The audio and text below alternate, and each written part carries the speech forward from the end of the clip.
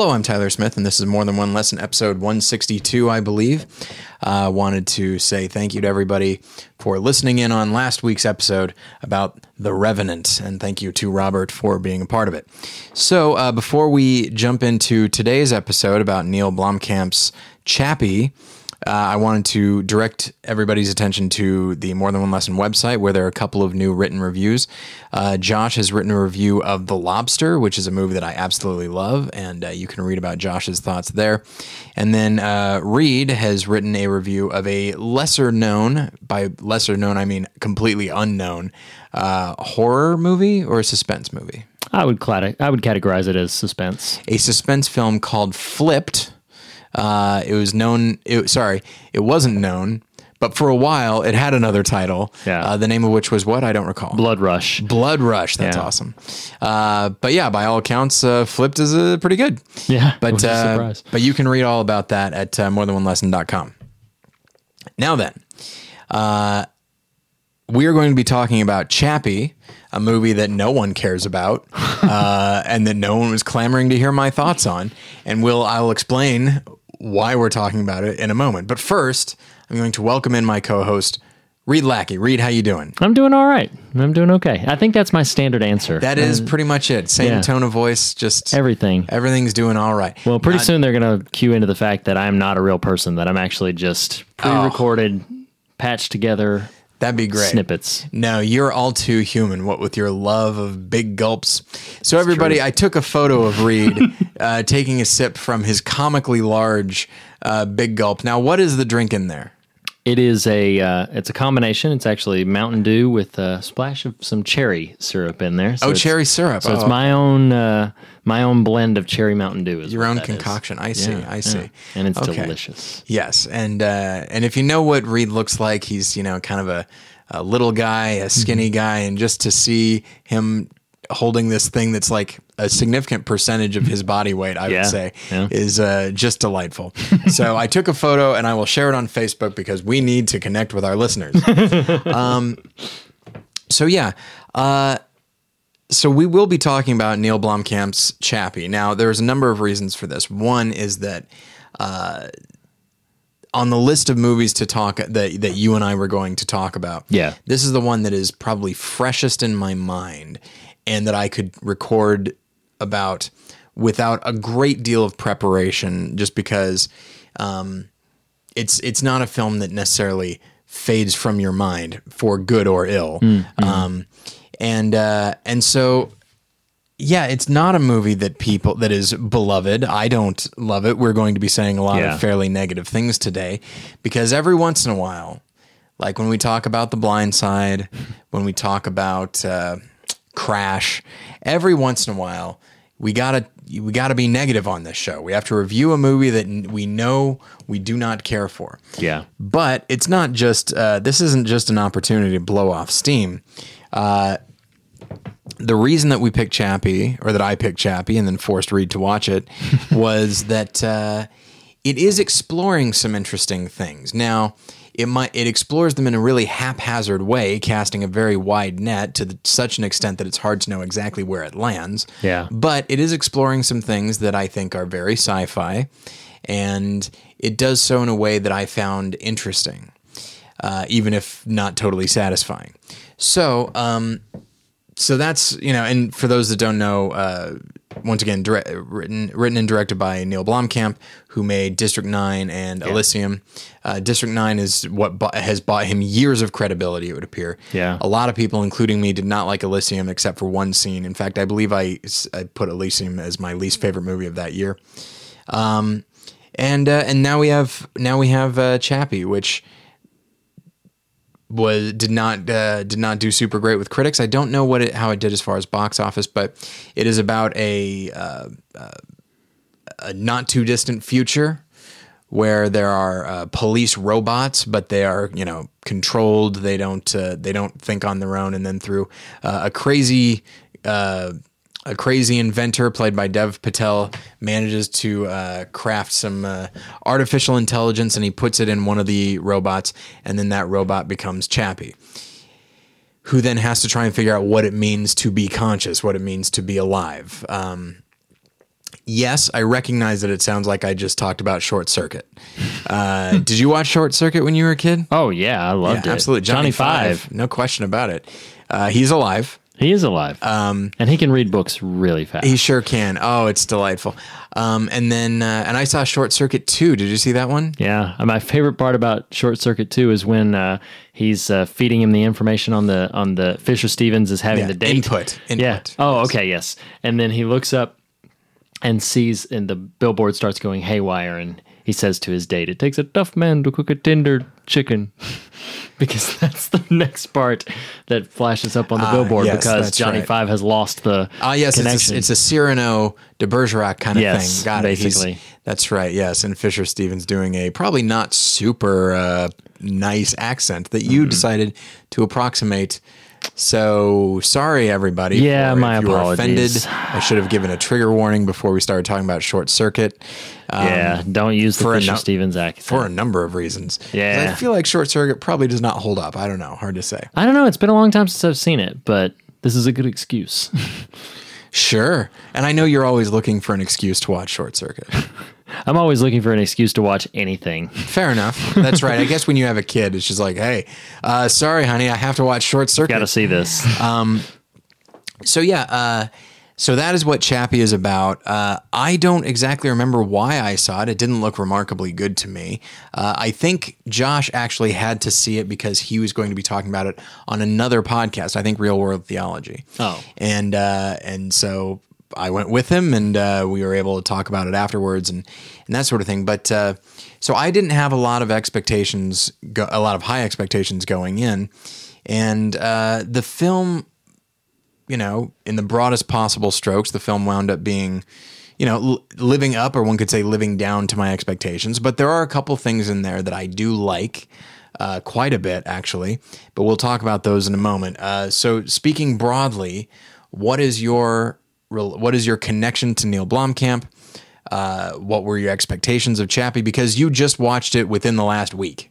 Yeah, I actually just saw it last night. You just watched it last night. It's fresh in your brain. Fresh in my brain. So your thoughts going into Chappie, and then general thoughts about Chappie. Well, I think I'm still trying to get on board. The phrase that I use when I talk about this is, I'm not sure that I speak Neil Blomkamp's language, because I did like District 9 a lot, but when I went into District 9, so many people had praised it by that point. I was expecting to be blown away, and I wasn't. I did like it a lot. I'm not saying I didn't like it. So he has always been someone who has been a little underwhelming for me. So when I went into Chappie, I was kind of just, let me see what's here. Maybe I'll like it more than I was expecting to. I wound up liking it about what I expected, which is similar to what you've expressed, that there were some good ideas, some decent subjects that it was exploring, but not something that I felt like landed in any sort of substantive way. For me, I feel like he makes choices for his characters that are a bit all over the map, and they wind up feeling to me a bit two-dimensional. So I don't know if it is that he starts with a really great idea and then is just a bit uncertain, for me, again, how to land it, you know, and I feel the need, because he is such a sort of beloved director, which still surprises me, because 3 films in, only one of which is rather highly praised. Yeah. So I feel the need to hedge my comments a little bit. But for me, I don't know, his characters don't resonate with me very strongly. The general choices that they make feel sporadic, and they feel like they don't have strong, consistent motivation. So it's tough for me to really get on board with what he's talking about, because I feel like he's got some great ideas, and I don't get, but this is odd, I don't get a sense of pretension from his movies where he thinks he's superior to all of this, and that he really knows what's going on. I genuinely get the sense from his films that he's exploring these ideas. Yes. That it's not something where he feels, the films don't ever really feel preachy to me. They don't ever really feel like they're sort of driving home a specific particular point. But at the same time, they don't feel terribly focused. They feel a bit all over the map tonally, and I feel like there's some opportunities, particularly in Chappie, but I feel like in everything that I've seen by him that there's missed opportunities to capitalize on stronger thematic resonance that I can't quite put my finger on why it doesn't really gel with me, but I think it just that I don't speak his language. Yeah, I do think that, because I did enjoy District 9 quite a bit. It's not perfect. I definitely think, as I've said over at Battleship Pretension, I think that third act, or at least the final action sequence, just starts to turn into a video game that is bothersome to me. But up until then, I think the reason that is his best film, aside from it just simply being better, is that he's more focused. We have a lead character, and it's an odd lead character. It's not a soldier; it's a bureaucrat. Yeah. A guy who is completely on board with the way his country is running, and he has to sell it, and he has to do so in a way that actually shows a certain degree of callousness, but also a certain degree of naivete and a certain obliviousness, played wonderfully by Charlton Copley. Mm-hmm. And then over time, because of his circumstances and what happens to him, he is forced to think outside of what he's always been told. And so the idea of people relating to others that are not at all like them, I think it's worth noting that the prawns in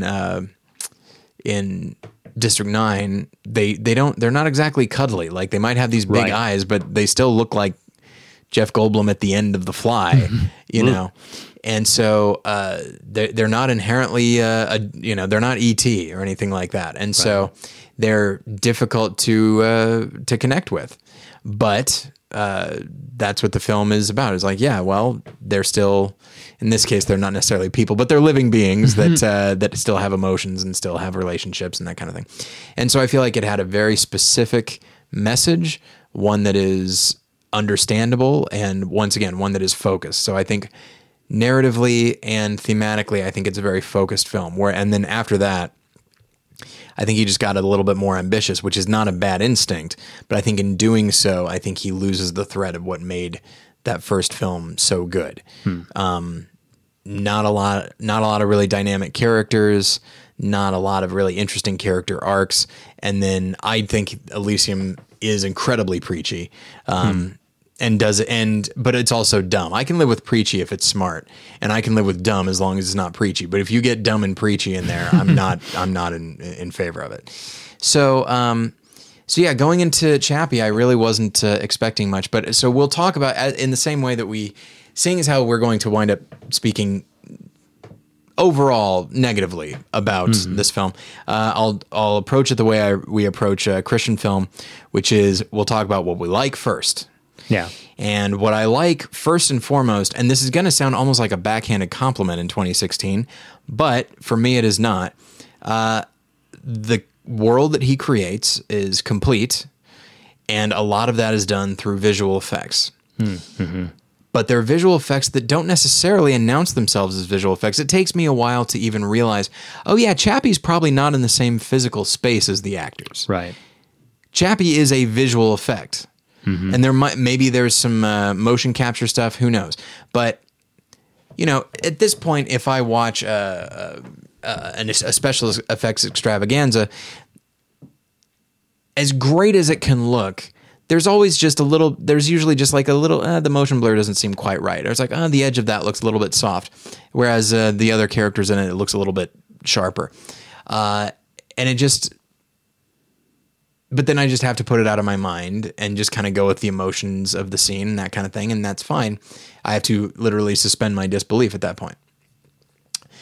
With Chappie, though, I never really had to do that, and it's the same with the prawns. Like Neil Blomkamp, for all of his storytelling issues, he's really great at making invisible visual effects and crafting entire characters from that. I mean, we talk about a character like Gollum as being like a full-fledged character that's a visual effect. Well, so are the prawns and the main character in District 9, and then Chappie himself, regardless of what I might think of the character himself, like he is I was going to say living, breathing person, but literally none of that is true. He has, but that's the way he feels. Yeah, he has a personality. He's right there. I absolutely believe that he is interacting with the actors and that they are looking at a robot. I believe he exists 100%. If someone had told me like, hey, this is actually an animatronic, like a really complex animatronic, I'd be like, oh, okay, I believe that based on just what I'm seeing. And so his ability to create a world and his ability to blend visual effects into that world, it's no small thing. Yeah. And a lot of people, you know, I forget if it's been put on hold or if it was ever really going to happen, but there was talk of him directing an Alien film. Interesting. And I would have liked to see that. Yeah. Because I think the Alien series is all about creating a world and working within visual effects, and that's what he's good at. And also, you know, it is often about really preachy sci-fi, and that's what he's good at, or rather that's what he does. Yeah. And so, that's probably the big thing that I have to say about Chappie. And again, it almost sounds like I'm, you know, grasping at straws here, trying to find anything positive. But for me, this is a big thing. Yeah. Being able to craft and sell a world with completely the idea of you, like you said, that he doesn't seem pretentious, and that has to do with storytelling. And I agree. I think he's earnest. One could say he's a little bit too earnest, but he's completely on board with what he's doing. He's not standing above us. He's not standing above the characters. He's invested, and in that same way, I don't think he crafts special effects as a way of saying, look at me, look what I can do. Right. No. Or just, isn't this amazing? He just he uses it as a way to tell a story as opposed to an end in and of itself. Mm-hmm. And that is admirable. I feel like he definitely has good movies in him. Chappie probably could have been good. Elysium definitely could have been good.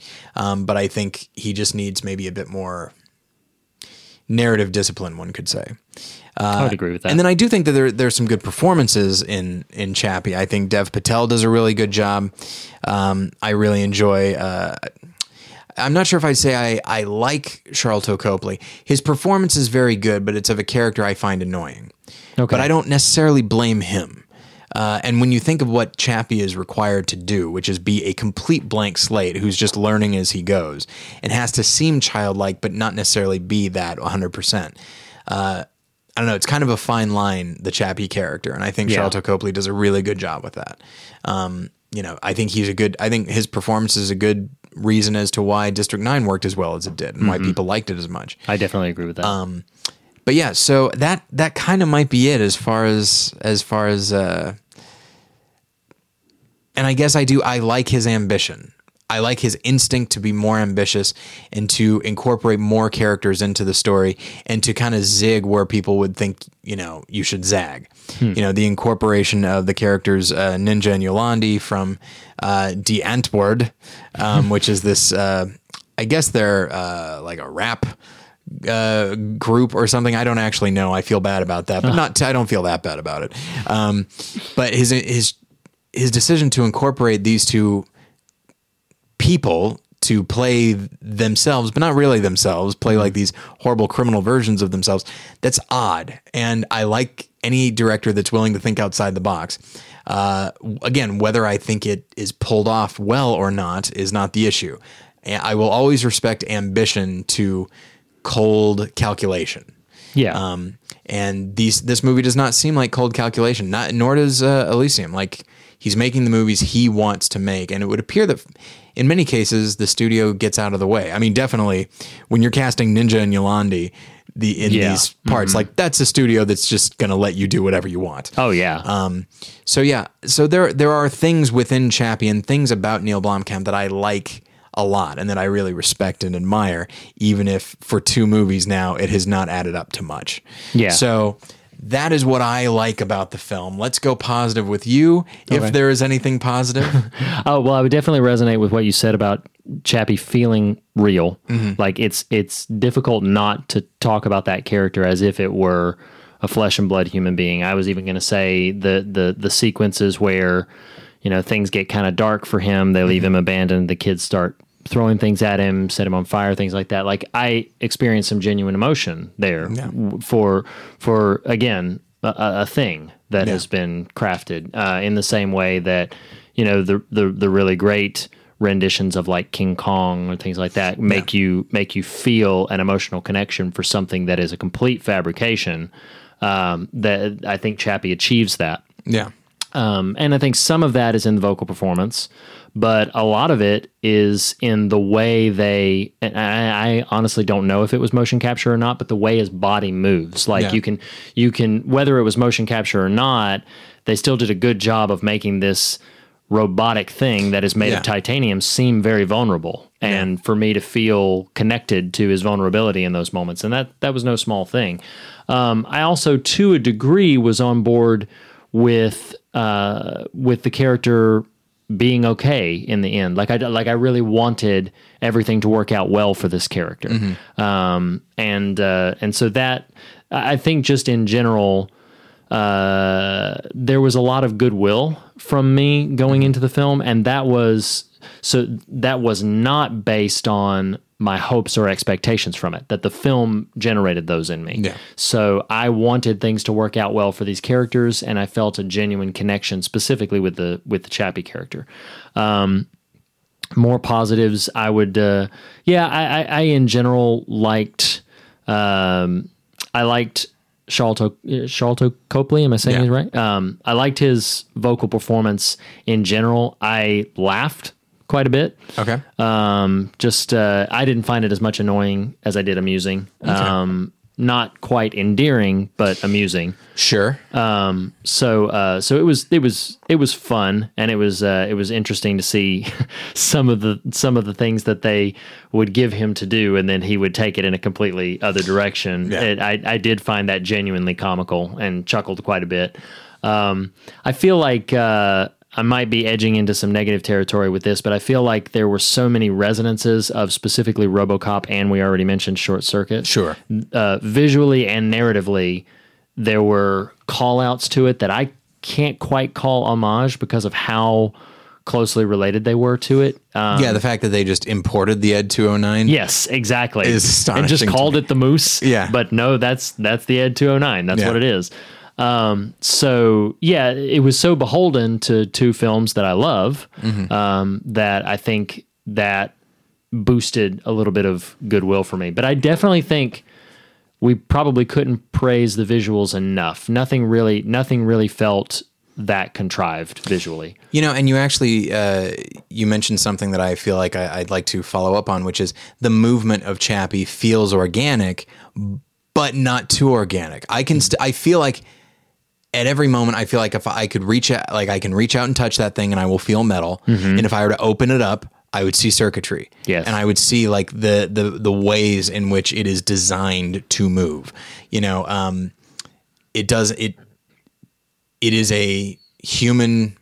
is a human robot, essentially. Yeah. And I feel like, again, like there's a tightrope element to that. If you go too far in any direction, if you make it too robotic, then it's like, okay, I can't really relate to this thing. But if you make it too human, then it's like, okay, well, I don't believe that this is a robot anymore. Like it needs to be both. And I will say that another thing, and this is a very, very broad positive, that I think the film definitely does, and this might take us into a theme, which we don't want to go into just yet. But I do think that the film has its sci-fi bona fides. The fact that it's, it pays homage to the great science fiction film Short Circuit. Putting that to the side, it does pay a direct homage to RoboCop, which to me is one of the best sci-fi movies ever made, which I recognize it's weird to say that about RoboCop, but RoboCop's amazing. I wrote a paper about it in college, and I think it's astounding. I think people think of it as just a stereotypical 80s action film, but it's so much more. There's nothing stereotypical about that movie. RoboCop is, I would qualify it as almost an important film in many ways. Resonated very strongly with me when I was younger, and there's a lot of praise. We could go off on many rabbit trails about RoboCop, and it is deeply disturbing at times. Very much so. That toxic waste guy, it just gets me. So not merely in what it's paying homage to, but the I feel like there's so many qualifiers in talking about this film, because what I'll say is whether the film actually succeeds in fully exploring what it is choosing to explore or not. Putting that to the side, the questions that it's asking are good science fiction questions. Agreed. What is consciousness? And I mean hard sci-fi. You know, the ultimate execution of the film might not be hard sci-fi, but what it's exploring, what is consciousness? What's the difference between human and, you know, robot?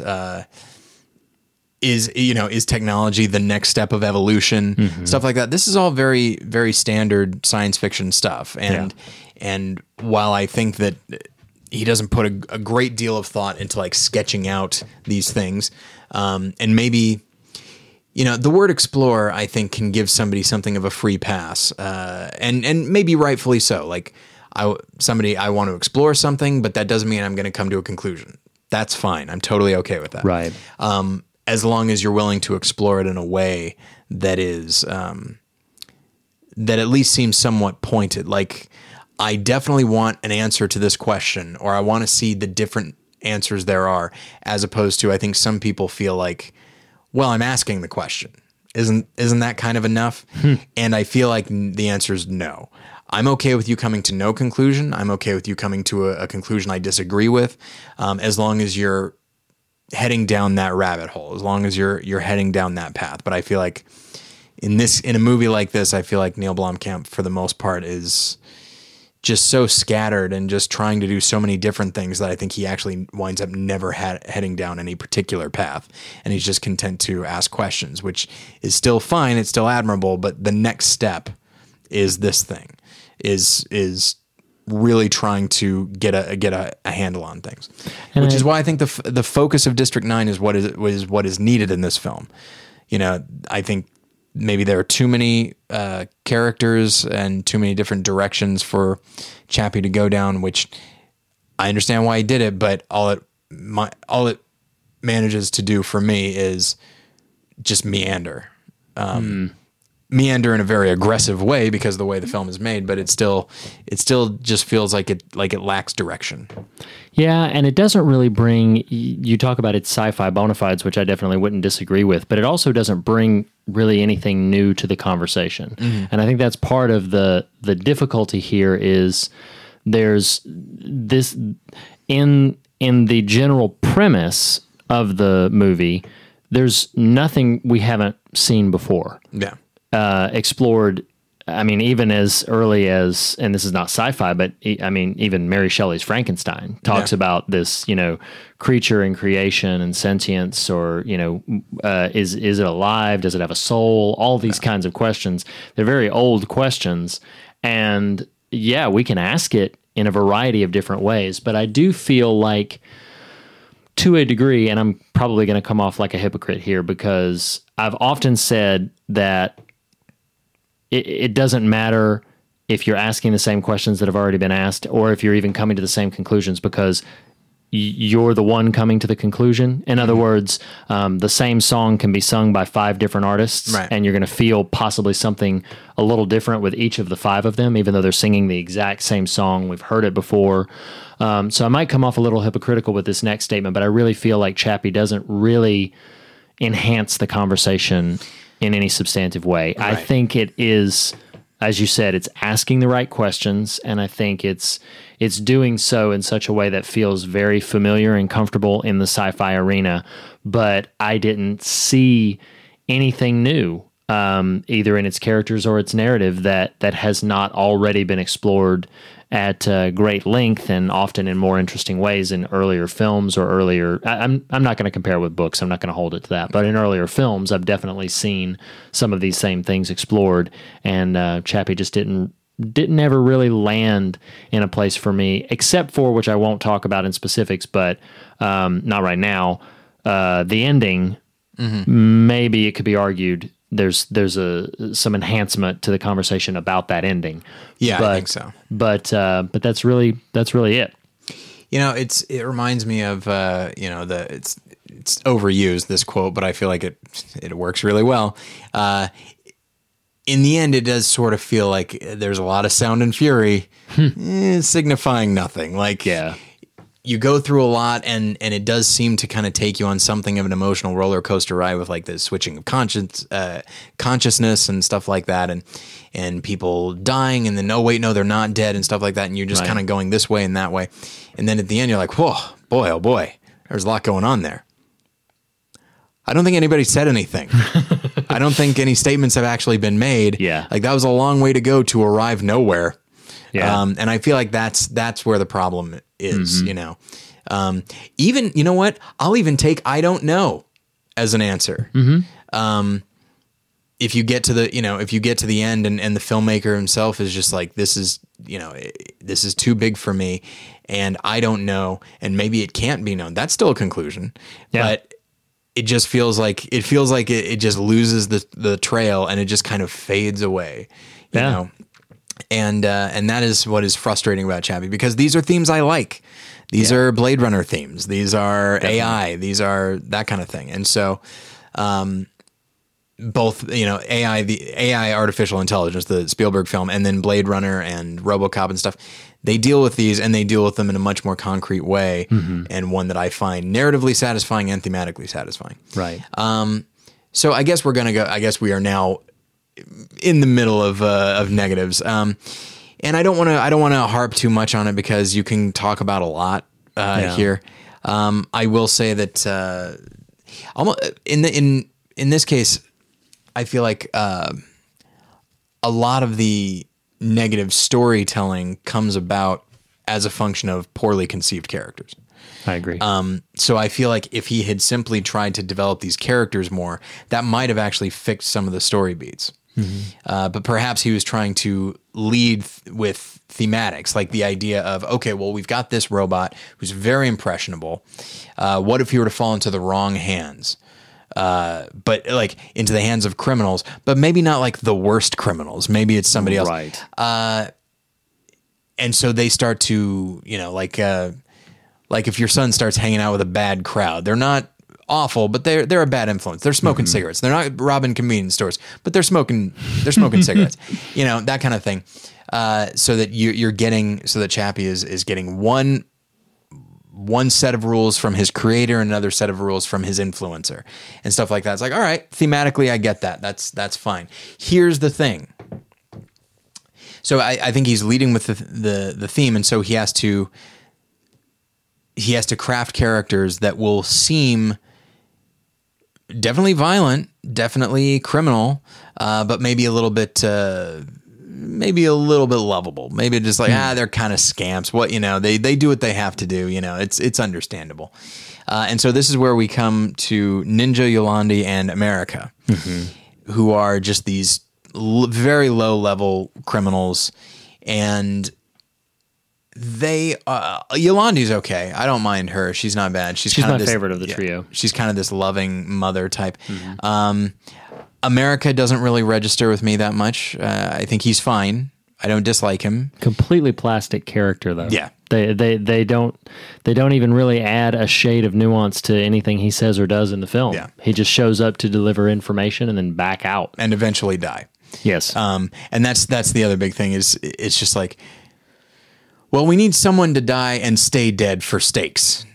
Hey, there's this America guy. See, and that speaks to what I was talking about, which is, okay, so we're going to have that's leading with, I guess, plot, but also theme, which is we want people to die and then come and then live again. But for that to be a big deal, we need to see death in which that doesn't happen. Right. And we need that to happen to a character that we are theoretically on board with. Well, we don't want it to happen to Ninja. We don't have and we want Yolandi to come back. So I guess we'll write in this other guy. And if that's the only purpose he's going to serve as a narrative and thematic purpose, he's not going to be that interesting. Yeah. In my notes, I forgot to even write him down. That should tell you something. Yeah. I'm not surprised.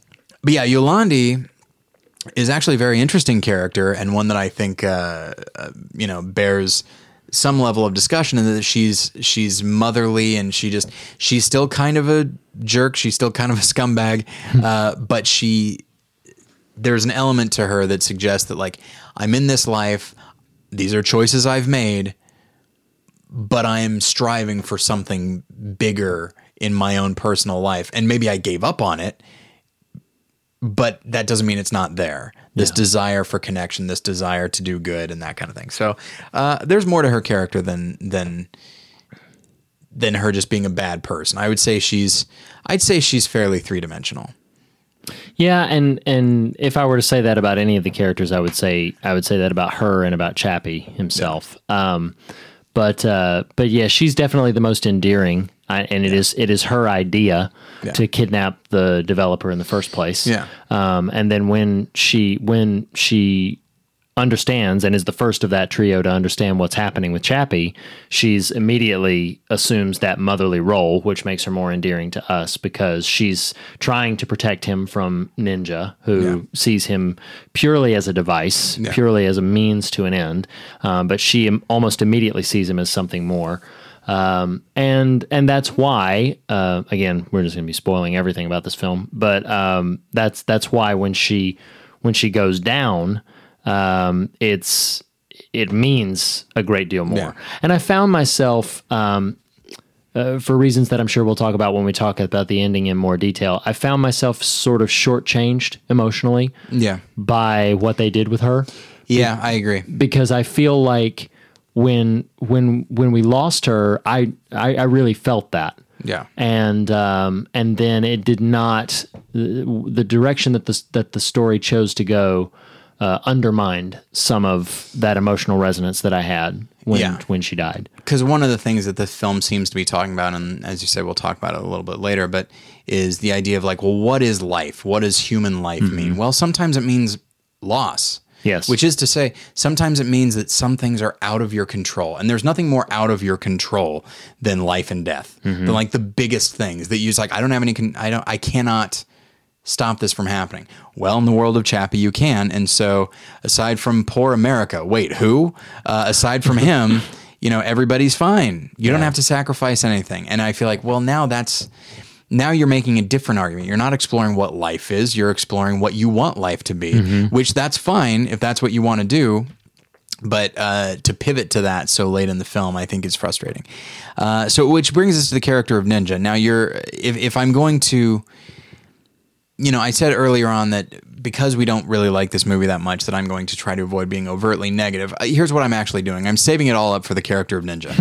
I hate this character with such unbridled, fiery passion. I wanted him dead within 2 seconds. And the fact that he's the only one that isn't by the end of the film, that he's the only one, quote unquote, human. I felt like the director was trying to hurt me somehow. Ninja, and you know what? Part of me, I wonder if the director sees him as a bad person. I think he probably does. I think so. And so if that's the case, hats off to the director for being willing to have a main character who is as deeply flawed as Ninja and keep him around and have him learn lessons that are admittedly he learns them slowly and probably not completely, but he does have something of an arc. I won't say he's full on three-dimensional, but so I respect the director for doing that, but there needs to be a seed of likability in the character, and there isn't one. I hated him so much. I cannot recall a more loathsome character. Yeah. I completely wholeheartedly agree with you. Every the motivations when I even infused some felt so all over the map. It felt like 1 minute he was very focused on trying to obtain this heist, and Chappie was a means to an end. And then the next moment, it feels like he's sometimes literally shooting every bit of his plan in the foot and undermining his own causes. And it just felt like the character was completely directionless with how he wanted to go about accomplishing his goals, which, by the way, I couldn't really ascertain what his goals were other than let's get the money and get these people off our backs. Yeah. Other than that, I couldn't tell why he did anything that he wanted to do. I will say this: I don't think the filmmaker is actually trying to do this, but this actually helped me quite a bit. Like if I'm imagining Ninja, Yolandi, and Chappie with, I guess, America in there somewhere. If I'm imagining them as sort of like a nuclear family. Okay. Ninja is not merely the father, he's an alcoholic father. Yes. He's unstable. There are moments when he will be incredibly affectionate towards Chappie and other times when he just cannot be bothered with him, and because he's got his own thing to do. He's selfish, he's self-absorbed, and yeah, he's maybe theoretically doing things for the people around him that he cares about, but that will be subservient to serving himself. So if I'm looking at it that way, it's like, okay, that actually works a little bit better. However, I still don't like him, and I want nothing good for him. I want him I want the people that he owes money to catch him and kill him in like a Bone Tomahawk style. Ooh. Like, and if you've seen Bone Tomahawk, you know what I mean. Yeah, there are a lot of deaths in that movie, but you know the one I'm talking about. There's one. And that's what I want. That's what I want to happen to Ninja for so many reasons. And it's part of me thinks like, well, is it the actor? Is he doing some bad stuff? It's a committed performance. Completely. But it's one that is also rooted in, I think, who he is a little bit because Ninja is played by Ninja. Yolandi is played by Yolandi. Right. And it's such an odd choice that they're these criminal characters, but they're basically the musicians. They're playing themselves. But not as themselves. It's very odd. But I'm sure that, Neil Blomkamp's decision to do that, it's like, all right, he's probably going to base each of these characters a little bit in personality on the people playing them. Yeah. And if that's the case, then I think maybe we should, I don't know, maybe the UN can get together and just declare some kind of thing against Ninja and get him off the streets. I think that the problem that I have as I'm sitting here listening to you talk is just that he has moment after moment where it feels like Blomkamp wants us to feel a certain way about Ninja. Yeah. Okay, so I'm thinking of two specific instances. First of all, when he flat out abandons Chappie to this group of teenagers who a group of toughs. That's toughs. Yeah. And they rough Chappie up quite a bit and scare him and drive him away. And then something far worse happens. He falls into even worse hands and loses an arm and all this other sort of stuff. When Ninja reconnects with him, I feel like Blomkamp wanted us to register in Ninja some remorse and some regret. But instead, all we see him after that is trying to teach him how to be tougher or teach him better how to do the heist again and focusing more on, are you going to be this kind of dog or are you going to be this kind of dog? And sort of digging that in. So it's almost like the film, what I get the impression from was that the film wanted me to feel something that it wasn't able to deliver on. That it wanted me to feel that this character was going through these certain things. That was the first instance. The second instance is when his ultimate betrayal of Chappie, which is that he keeps convincing Chappie, I'm going to get you a new body, when all he wants to do is obtain this money. Again, we're supposed to feel like he's regretful of this. The actor, like you said, it's a committed performance, so the actor is displaying a little bit of regret and a little bit of remorse. But I just feel like the character is so self-absorbed and so selfish at that point that I don't feel any sympathy for him. And when Yolandi goes down, there's two characters that the film wants me to feel sorry for. Yeah. Chappie, who's lost his mother of sorts, and Ninja. Well, I definitely feel sorry for Chappie, but Ninja, I'm like, you're doing. like you caused all this. It's like Ninja, the closest I'm going to get to sympathizing with you right now is if I were to say, oh, it should have been you. But that's not the same. It's and so maybe the issue is that it's too committed a performance. Maybe maybe Ninja the actor, and again he's not much of an actor, but which is to say like he's not a professional actor. Right. Maybe the actor Ninja is playing each scene to the fullest, which I appreciate. But you also have to recognize that, okay, well, this is a guy who's going to regret his actions later in some capacity. So that means you might need to layer that on in earlier scenes, that he has that ability, that there is a humanity within him that he is suppressing because he's had to do so to live the life that he's living. But like Yolandi, he's actually a wounded person who's looking for some level of connection, but has been operating this way for so long, he doesn't really know how to do anything else. There is a way to write the Ninja character. So I think his failure the problem with the character is a failure of the writing and of the acting. Of just, it's like you need to. I'm not saying, like, again, I appreciate that they are committed to making this character not super likable, but if you're going to at some point say you should like him a little bit or at least sympathize with him, they need to do a slightly better job of making him sympathetic, or at least sowing the seeds of sympathy in him that will then sprout later on. But I feel like they don't. Yeah, and I would even place some of that. You mentioned writing in the performance, but I would actually place a lot of that on Blomkamp's lap because because I say that because he's one of the writers, so I put so there you go. But I definitely think that he should have been more attentive to that performance in a broader spectrum. Maybe he was focused on different aspects of the film that we've already talked about that do succeed very well, and sort of left this to the side. But I feel like he should have been on the fact that this ninja performance was all over the place. And I particularly don't blame Ninja for that because, as you said, like his primary creative output is like in music, and he does this other thing. So he's not an actor. It's something that the director is going to need to really focus in on that and say, okay, a little less here, a little more there. Yeah.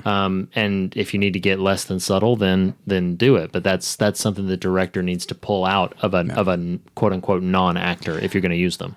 I find myself wondering if Neil Blomkamp knows Ninja and Yolandi socially.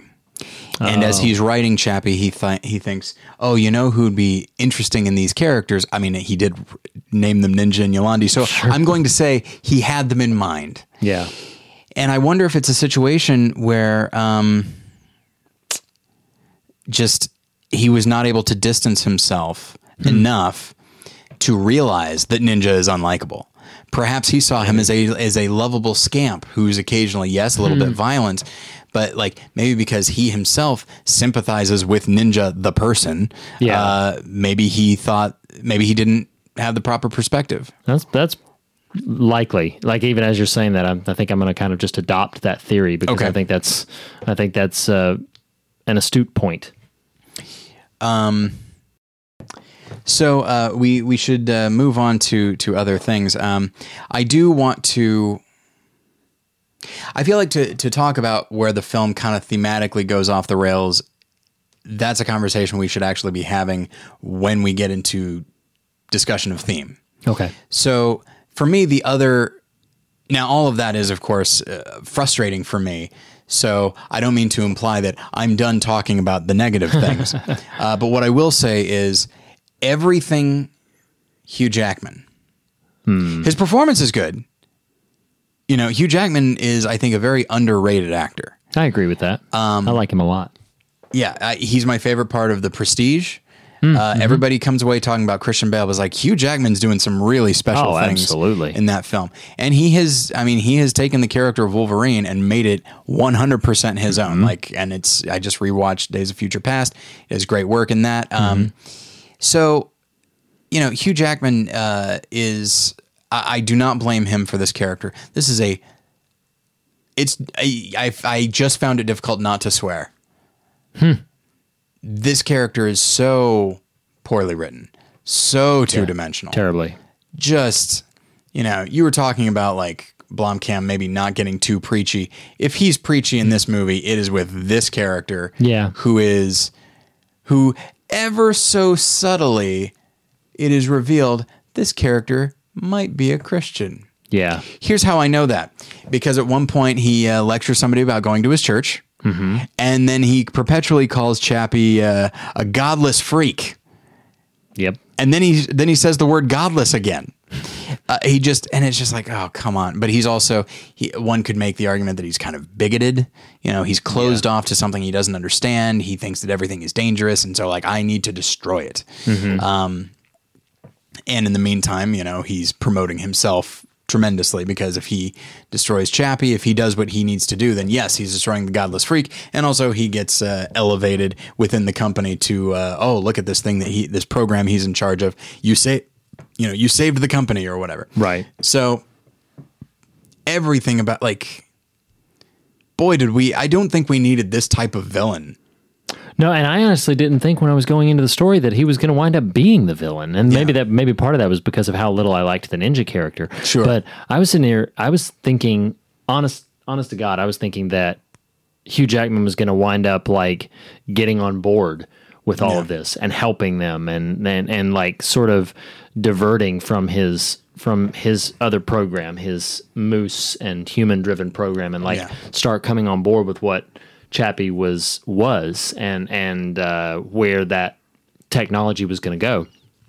So when the film consistently made him out to be just this ambitious sort of one note villain, it just frustrated me entirely. He's the one who commits the most heinous act against Chappie, like severs his arm while Chappie, again, props to the voice work by Copley, but Chappie's begging for this to not happen, and Jackman holds him down, and in just an absolute. I mean, it's happening to a machine, but it's still a very vicious moment, and Hugh Jackman. Again, he's as we've already said, he's a very underrated actor. He also gives a very committed performance. He's just going to work with what he's got and try to make it believable and try to make it substantial. But I just felt like it was not a character that I could really. I feel like with villains, you have to understand their motivation. Yeah, I think just as much as the heroes of your story, you have to know why a villain wants what he wants. For it to really be effective. And I just feel like Hugh Jackman, like so many of the other characters, he just undermines his own goals. If he really wants to undermine this work, he would get in and not be so antagonistic towards Dion. He would try to understand this and maybe try to befriend it and then undercut it instead of being so abusive. Well, that's the thing. He's antagonistic. He's abusive. And, you know, look, I recognize that what I'm about to say is that, like, well, nobody's the villain in their own mind. Everybody's the lead of their own story, and people do things because they think it's the right thing to do. Maybe not morally, but it's just like, well, this is good for me, and no one else is going to look out for me, so I might as well look out for myself. That's the nature of the world. That's why I'm doing it. I'm the lead, and I'm justified in doing this. And so his character does seem to, you know, he's religious, and it manifests itself in a weird way, but you know, and he thinks that, oh, well, this artificial intelligence thing, like, it's against God, it's against nature, I'm going to destroy it. All right, fine. That's a perfectly fine motivation. Or it's, well, I do not like this, where this robot cop thing is going, and it's undermining my Ed 209 system, or Moose, pardon me, my Moose system. It's undermining that, so I'm going to find a way to destroy it so that I can get more power. Okay, that's a perfectly fine motivation. I don't necessarily think the two should be put together because they wind up muddling each other. Yeah. But if you're going to do that, that's fine. Where the character really falls apart for me is in how antagonistic he is, how aggressive he is. There comes a moment when he, in the middle of an office, puts a gun to Dev Patel's head. And then we're meant to, and then, like, in the most aggressive, terrifying way, and then acts as if, like, hey, it's all a joke. Yeah, it was ridiculous. Now, look, I don't run a company. But if I did, and I saw that somebody was holding a gun, unloaded though it might have been, someone was holding a gun to somebody else's head and screaming at them. Look, just kidding can get somebody out of a lot of jams. That's not one of them. If I'm the HR department, I'm like, this guy's a nightmare. We're going to get rid of him. Yeah. And it just, that's the thing is it's not merely that he's aggressive. It's not merely that he's antagonistic. It's that the film just allows him to get away with it, even when that is not at all feasible. Right. You know, not only do they allow him to get away with that stuff, but then, like, towards the end of the film, when he is, you know, using his Ed 209 to go after Chappie, like, he's doing it all alone. There's no supervision at all. No. Just the amount of control that they give him. And I recognize they're trying to keep it, like, on the DL, as they say. By they, I mean children. 15 years ago. But I don't know. It just so much about that character is just a function of plot convenience, thematic convenience, more so than any other character. He is there Everything about him is there because the director needs him to be a certain thing at a certain time. And if what the director needs him to be is left alone, then that's what he will be. Right. And I don't require that every film try to mimic reality, but you need to base certain things in reality so that we will believe the other things.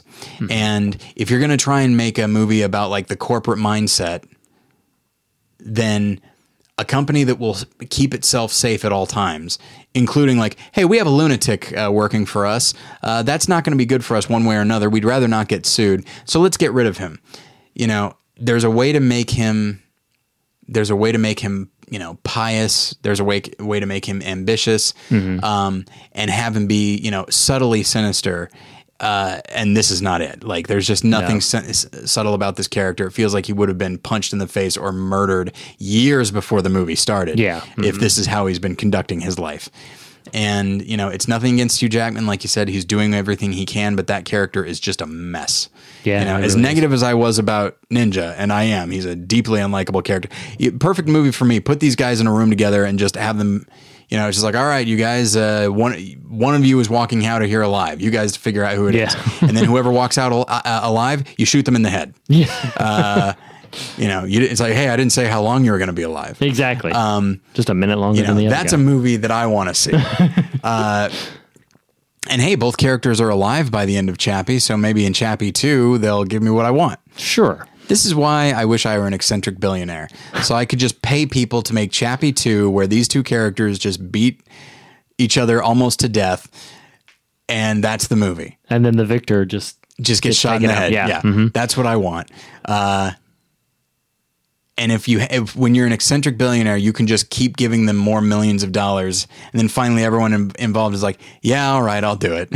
So, because that's how artists are, in my opinion. Apparently, I'm very cynical today, I guess. Wow. And then I actually will. You know what? We haven't mentioned Dev Patel. Dev Patel is, I think, also an underrated actor, and I think he does a good job. There should be more to his character in this. We don't really know what motivates him, but he's a decent actor, and I like his character.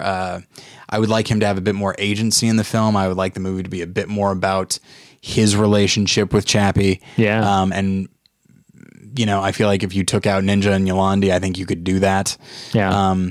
Because that's one relationship that I found difficult to believe was Chappie's connection with Dion. Because I'm like, he has not been, other than giving Chappie consciousness, he's not been terribly influential to him whatsoever. Yeah. Not when you compare it to Yolandi, and even when you compare it to Ninja. Look at all of the things that he did. I mean, Dion feels like he shows up, every day at around the same time. Feels like he shows up, and then his Chappie has now been very influenced by other forces, and he's frustrated by that. So then, again, getting to the ending, the connection that they seem to feel just felt so odd to me. It felt like it wasn't earned because he's not been the primary influence for you for a long time. It's been these other people, and so why are you going to this extent for this other character who, yes, made you, gave you life, but there's no emotional connection that I've seen play out in the film. Yeah, if I were to, and I don't necessarily think this is what the director is doing, but if I were to hypothesize that he is trying to say something about God here, okay, it's like, well, he's a creator, and we have a character that is overtly religious, and that has not made him a good person. Mm-hmm. But we have the creator who gives life to this thing, seems to care about it to a point, but ultimately will show up, lecture him, and then leave. Yeah. And I'm sure that, and I know that there are some people who get angry at God because just like, well, he's not really doing anything for me. He's just telling me the way I need to live my life, so it makes him happy. Yeah, thanks, God. Right. Right. And so I don't know. I don't think it's necessarily that, but that I feel like that's. I would not put that past Neil Blomkamp. I say that as a negative thing, but like, it's not unheard of in science fiction to contemplate the nature of God, or at least the nature of the spiritual. Even in science fiction, it's just that one could, let's just say, the metaphysical. So, but yeah, Dev Patel does a good job as far as his performance, but the character just needs to be so the character either needs to be more fully developed if Blomkamp actually wants us to see him as a full-fledged character and invest in his relationship with Chappie. Or if you're trying to make a point like the one I'm talking about, I feel like you just need to, once again, I keep coming back to this word focus. If that's what you want this film to be about, then you need to have almost a laser-like focus on that theme and cut loose these extraneous things. Yeah. And then it's not so much that we'll get it a lot easier, it's that we won't be distracted by these other things that you just couldn't leave out. Mm-hmm. So, and I guess that will take us into the themes of the film, of which there are many and none. I don't know. It's once again, when you're pulled in all directions, you wind up actually not going anywhere. And so, when thinking about this in terms of more than one lesson, there are a lot of different options of what we could explore. Mm-hmm. And one of the things that I was thinking about, like, okay, well, maybe it's a movie about the relationship between creator and creation. It's like, it's not really about that. Yeah. It is a little bit, because Chappie wonders, well, why did you create me? Did you create me just to die? That makes no sense. And I thought, like, okay, well, maybe it's about that. Maybe it's about, what makes us human, because Chappie's just as much human as anybody else, and he's completely artificial. So is what makes us human something more than just flesh and blood? And it's like, other sci-fi movies have done that, and that seems like a half-baked idea.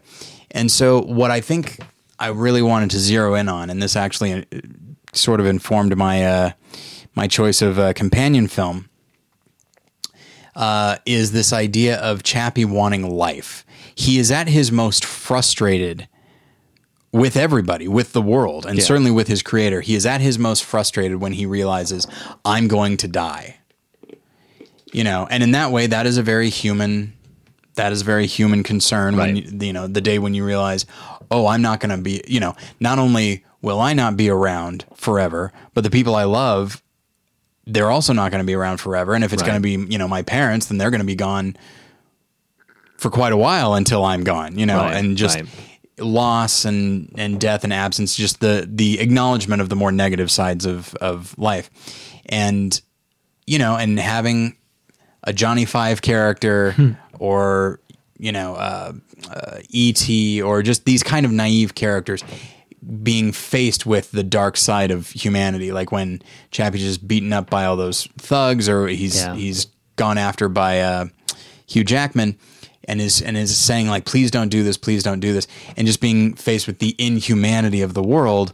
That seems to be not primarily, but that's what I wanted to seize upon here, is dealing with these negative things ultimately ending in death, and the question of why. Why does it have to end in death? Yeah. So, the companion film is a movie that I know you love. Oh, yes, very much. And I myself, I don't believe it's on my top 100 list anymore, but it was for quite a while. And frankly, it might go back on there. I was looking at a list recently, and I don't remember who put out the list, but it was a respectable organization. And it was a list of the 100 best animated films of all time. Oh. Number one. This one? Was this one. Oh, and that is Pinocchio, 1940, Walt Disney Company. Now, I would say who directed it and who wrote it, but it's like 20 people. Yeah, because that's how they did things very much by committee back then. Yeah. But yeah, my guess is, listeners, that you've already seen Pinocchio. But if you haven't seen it in a while, go back and watch it. First off, it's gorgeous. It's absolutely beautiful. Oh yeah. But then there's other little flourishes that I love, which is that the world of Pinocchio, even though everybody has very Italian names, he seems to live in like a Slavic world, but also with a little bit of Italy mixed in and a little bit of French. Like, it's just kind of, it's a storybook world, so it just borrows from everything. Yeah, particularly in Geppetto's house. Yes, Geppetto's house. I can't quite peg down. It's distinctly not exclusively Italian. And that's so there are elements. There are clear visual choices being made by the directors, by the animators, that I love, that really just help transport you, the viewer, into this other world.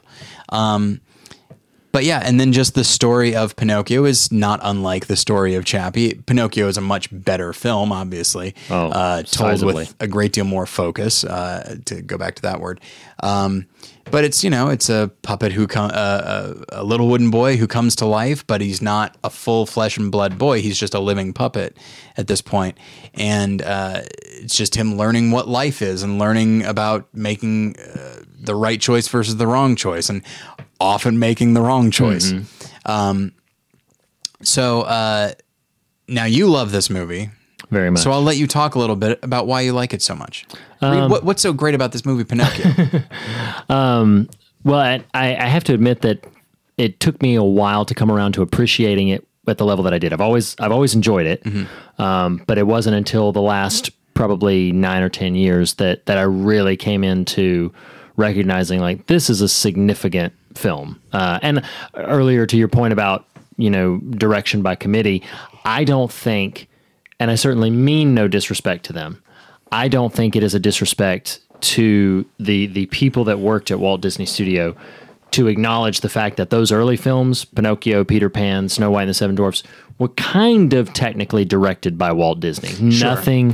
Nothing was done that he did not sign off on, that he did not consult with. Like, they were very much his babies, developing the story, developing the script and everything. But I think when it comes to Pinocchio particularly, we could talk for another, and we won't, listeners, don't worry, but we could talk for probably another 2 or 3 hours on the moral allegories, the different philosophical metaphors that this film explores, and we'd probably never hit on the same thing for very long. There's so much about right, wrong, sort of what Christians would know as a works-based theology. Like, if you're good, this will happen. If you're bad, this will happen. But then there's also a significant amount of grace in it. There's imagery of the prodigal son. There's imagery of, like, whenever I heard as a child the story of Jonah and the whale, I saw Monstro.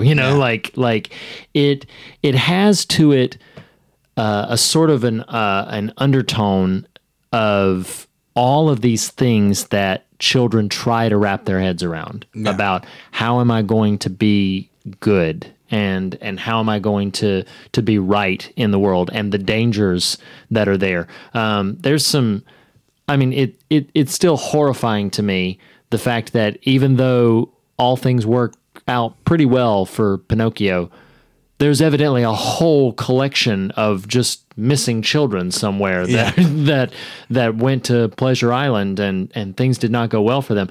So it's not afraid to dive into some pretty horrific realities in this fantasy fable animated metaphor. So it's the richness to the themes that it's exploring. And as you've mentioned before, even here we have Chappie, which feels like it has really only 1 or 2 ideas that it's talking about and feels very unfocused and disconnected. Pinocchio is a cornucopia of virtually every fruit you could name, yet it is all so seamlessly woven together. And each individual moment, each sort of 5-minute segment of the film, you could parse out and talk about in those 5 minutes what is going on with different characters' motivations and how they could represent a multitude of things almost simultaneously. And I mean, it just goes to, I'm glad you said that, because that was a thing that I was going to mention, that if listeners were, if they were hearing what you were saying and just like, well, Reed's talking about like the movie being this and this and this, how is that different than Chappie trying to do all these things at once? And it's just because, like, first off, like, it's a consistent tone, and it's always Pinocchio and Jiminy. They're in a new situation that the circumstances might be so notably different than previous circumstances, but it still comes down to Pinocchio's being faced with a choice, and he chooses the wrong one. Yeah. And it gets him into a scrape that he needs to get out of, sometimes by his own accord, sometimes, as you said, by grace. Mm-hmm. It's like, he does not deserve to get out of this circumstance. Right. He deserves to see it all the way down the line. But no, that is not how it works. And so he gets freed from that and then finds himself in another situation. Mm-hmm. And so, like, there's an episodic quality to it, but the constant is these two characters. and I feel like that, and every other character being, something of an antagonist, and they're as developed as they need to be, and so, and I think that's the thing is, when I look at, Honest John, is the name Honest John? Honest John. Yeah. Here it says, Jay Worthington Foulfellow, otherwise known as Honest John, I guess. Some of these actor names are it's just so funny because these are people that sadly, I know so little of their work outside of the context of Pinocchio. That is apparently the character's name. The actor's name is Walter Catlett, who's awesome. Oh, okay. But no, Jay Worthington. It is. Jen and I were rewatching Cinderella the other day, and just looking at you are correct. Like just watching the opening credits, and it's just like there's a Milt. It's like, wow, we are miles away from our kids' names. And it's like, it'll circle back around. There's going to be in a few years, our son, Milt Smith, you'll be like, oh man, this guy's old school. So, but no, so with Honest John, he is clearly a bad guy, clearly a negative force in Pinocchio's life. And there's no ambiguity there. He's fun to watch. I enjoy him, but he's clearly a bad person. As opposed to Ninja and Yolandi. Now, that's the thing. I'm not advocating for, simplification or just simplicity overall. But again, if we're talking about focus, having Ninja and Yolandi, who are kind of Ninja sort of being an Honest John type, but the film doesn't really condemn him, doesn't really know what to do, except it does know that he's a bad influence on him. And then by pivoting and keeping him around, it's like, oh, but maybe Ninja will be redeemed. And it's like, are we talking about Chappie or not? Yeah. Or are we talking about Ninja and Yolandi now? Like, what are we doing here? Yeah. As opposed to, it's like Pinocchio, it's about him and Jiminy Cricket always moving forward, always making choices. And these other characters, again, it's simplicity. It's simplistic, but it's supposed to be because it's a fairy tale. Yeah. So I feel like knowing where to add nuance makes a huge difference. And I feel like with Chappie, I feel like they don't know what characters to add nuance to, and it winds up just being distracting. Yeah. But yeah, and there is an episodic nature of Pinocchio where it's just one situation after another, and each one is just so fascinating, and each one is you're right, just such a neat little story in and of itself, a neat little short story. Right. But they all blend. It doesn't feel necessarily episodic to me. It just feels like a series of adventures. But but because they're all linked in that Pinocchio is being forced to make a choice, it's just this seamless thing. And I love it so much. And there are just individual elements. I love Honest John. I love Stromboli, and just this world of like, oh, these puppets, that just this horrible guy in that wonderful song "I Got No Strings," which was used to wonderful effect in Age of Ultron.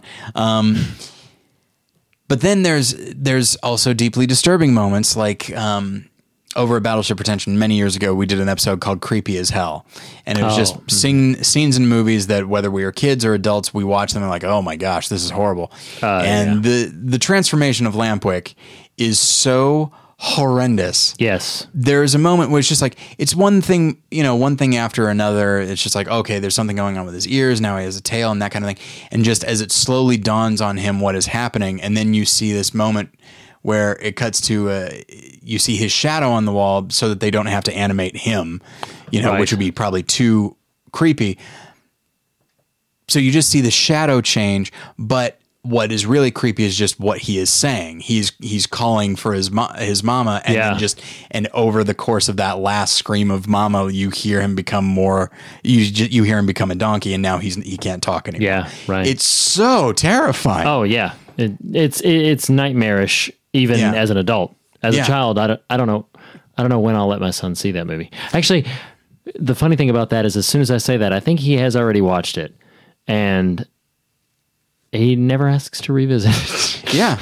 It's not like when I get to that scene, I'm like, oh geez, this is when we see that boy turn into an animal. Like, and there's no going back. No. They're just stuck that way. They're not human anymore. Yeah. Isn't that terrifying? Well, and that's just so deeply disturbing. Yeah, and the villain in that portion, which I don't believe is ever even given a name. I think he's just called the Coachman. The Coachman, yes, okay. But yeah, no official name. And he, in that scene when he says they don't ever come back as boys, takes on a distinctly devilish No question. sort of quality.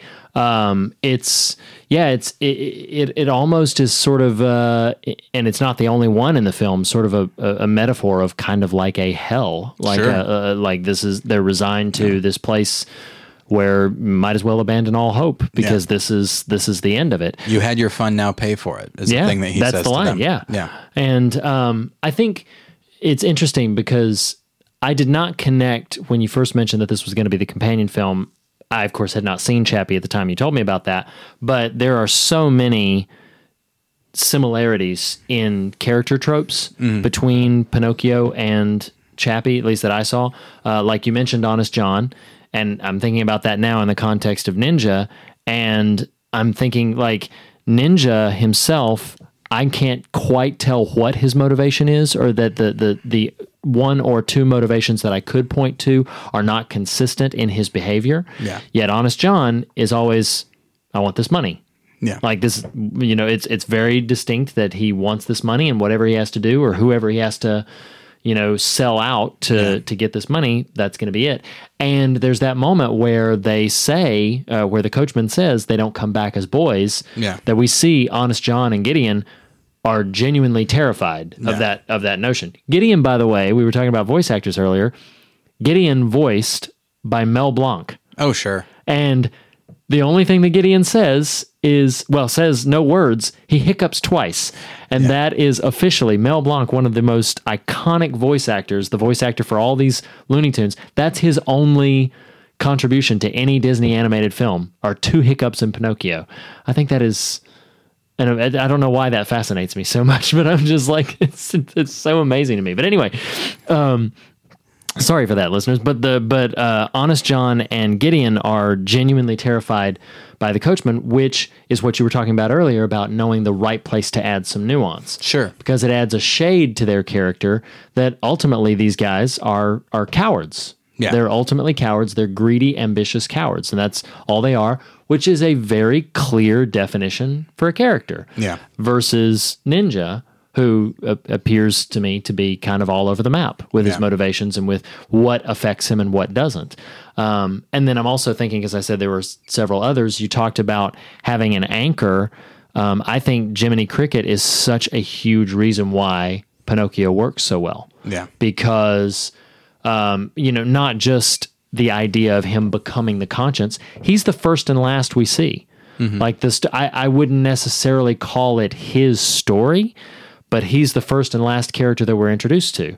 And having him as an emotional through line when Pinocchio sees success with Stromboli, Jiminy Cricket kind of goes through this moment of like, maybe he doesn't need me anymore. What does an actor need with a conscience? What does an actor need with a conscience? Wonderful. There's so many lines in there that are just, it's wonderful to look at them and remember like, okay, this is 1940. Yeah. But yeah, he goes through some distress there. And then, when he can't get Pinocchio out of the cage, out of Stromboli's cage, he goes through some additional distress. Before Lampwick changes, I found myself really affected by Lampwick's criticism of Jiminy Cricket and Cricket trying to kind of like buck up and defend himself and failing miserably at it. So all of that to say, which I could go on and on about, but all of that to say, Jiminy Cricket is a very emotionally resonant character, and he's the one, even though there are bigger arcs in the film, he's the one that we begin and end with. Chappie, we see the shell that will become Chappie, but we don't meet the character of Chappie until a half hour into the movie. And by then, the character we've spent the most time with is Dion, who disappears largely after that first half hour and only sporadically bursts in. So I feel like the difference in focus is, even though there are similar character tropes, the difference in focus is significant between Chappie and Pinocchio, which I think, I apologize to keep rambling after it sounds like I'm wrapping up, but I think that's why the theme that Chappie explores doesn't land, and the theme that Pinocchio is exploring does. And I find myself wondering, maybe the way you're describing it, maybe Neil Blomkamp was trying, rather than go with something like Pinocchio, which he's not said as an influence or anything like that, but perhaps he's trying to capture something a bit more Dickensian, a bit more Oliver Twist or Nicholas Nickleby or something. Let's stick with Oliver Twist, which is just, well, Oliver Twist doesn't change, really.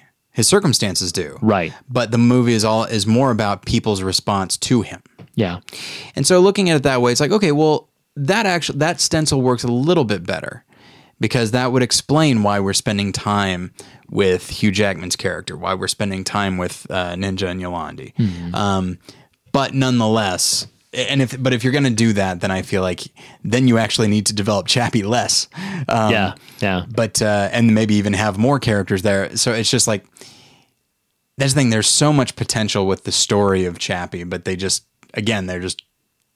choose. It's like there's so many choices. Let's not go with any of them. Or we go with all of them, which is basically the same. But yeah, and so what I was talking about before we got into Pinocchio is that, we talk about Chappie wanting to live forever, because to him that's not necessarily what humanity is, but like that's to live means to live forever, essentially. Right. He sees no point in death. Well, with Pinocchio, it's a little bit different. He's a little wooden boy, and he wants to be a real boy. That's his thing. He wants to be a flesh and blood boy and hug Geppetto and just be a real person. And that is life. He wants to be basically given life. Now, he's already alive. Yeah. But to him, that's not real life. Real life is this thing. Mm-hmm. And so, quoting the Blue Fairy a couple of times here. Now remember, Pinocchio, be a good boy and always let your conscience be your guide. Fair enough. And then there's prove yourself brave, truthful, and unselfish, and someday you will be a real boy. Now, there, like you said, there's kind of a works-based idea there. But what I think is interesting is, be a good boy.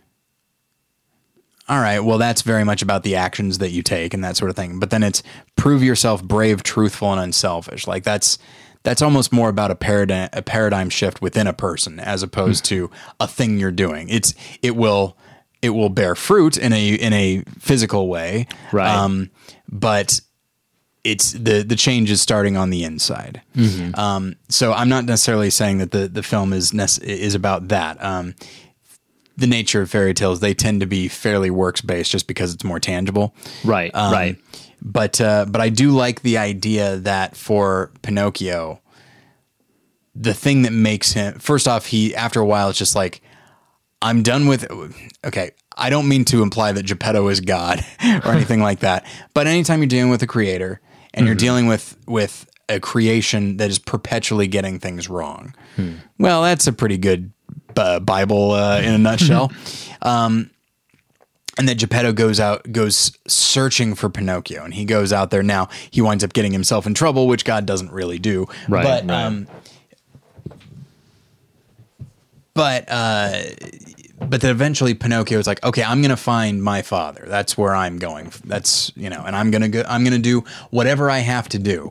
Before it was kind of this life of pleasure. It's a life of, the life, what's an actor's life for me, that kind of thing. Right. But now, absolutely, I love that song. I know, it's great. But now I'm putting that to the side. Now I'm going to find my father come hell or high water. Oh, he's in a giant, horrible whale. All right. That's what I'm doing, and just trying to, and just trying to come up with solutions and that sort of thing. And then ultimately, whether directly, I don't think he makes the conscious choice of like, I'm going to die or anything like that. But he has to know that is a risk. Anytime you take a risk, it's like, well, the worst could happen, and indeed it does. And there he is, and the little wooden boy is dead. Yeah. But then, because he was willing to sacrifice himself, because he was thinking about things bigger than himself, in this case, the relationship with his father, the relationship with his creator. Only when he does that is he then allowed to be a real boy. Now, Chappie also sacrifices himself for his mother. Mm-hmm. But I think I think the film just has such a cop-out ending where, and that's where the sci-fi kicks in more than the theme, where consciousness becomes a thing that can be replicated and put one place or another. It can be put onto a little thumb drive and put into a robot. And so this happens with Dev Patel's character, whose consciousness is put into a robot. It's like the first time it's ever happened. Now, and then he springs into action. Now, here's the thing. If it were me, if I were Dev Patel's character, and I recognize that this happens when the plot is moving forward and time is of the essence. So he's not really allowed to have a moment of horrific realization. But were it me, and I woke up and I looked down and I saw that I've got this robot body, that I'm not a human being anymore, not a flesh and blood human. I feel like the first thing I would do is just scream. Just scream as loud as I can, be like, well, my life is over. Yeah. I mean, obviously my consciousness is going on, and so a life will continue, and I can continue expressing myself and that kind of thing. But things are different now. Yeah. But it just proceeds as though it's the most natural thing in the world. And then, spoilers, Yolandi gets basically dies, but then her consciousness gets put into another robot, and then Chappie himself, his consciousness gets put into another robot. Yeah. Everybody lives, everybody's fine. happy. They all get what they want. And yes, there was a sacrifice on Chappie's part, so there is that. But there's just, and I guess, nobody gets lost in Pinocchio either, but it could have happened very easily. Whereas just Chappie, it's like, we have our cake, we're going to eat it too. I guess America's dead, but who cares? But I don't know. It just feels like a cop out. It feels like Neil Blomkamp didn't know where to go. And I feel like if Dion had died, or Yolandi had died, I feel like or Chappie had died and stayed gone. dead. I feel like just thematically, because that's what life is. I mean, as much, I'm not a huge fan of the movie City of Angels, or more specifically, I cannot Wings stand of Desire. I haven't seen Wings of Desire. I cannot stand City of Angels. Why do you hate it so much? I know you hate Dennis Franz. That's a thing I know about you. That's such a you guys, I was not prepared for that. I can't. Listeners, every other day I'm getting an email about Dennis Franz. Like, yeah, I get Dennis it. NYPD Blue. I know you prefer Law and Order. I'm sorry. But no, like I think, and I can actually bring that back around to Chappie, because I think I think it is terribly presumptive of us to glorify the human experience. Yes. I think in general, it's something that I think the sort of hardcore sci-fi does really, really well. And I'm talking a lot about literature here, but hardcore sci-fi, I think, does a good job of demystifying the human experience. There is a massive amount of the work by Philip K. Dick, or Arthur Clarke. There's Isaac Asimov. There's a lot of sort of the linchpin sci-fi writers who do an excellent job of deconstructing this human experience thing that people have a tendency to idolize and glorify. It is probably not the pinnacle of all reality, but for some reason that doesn't always translate to films.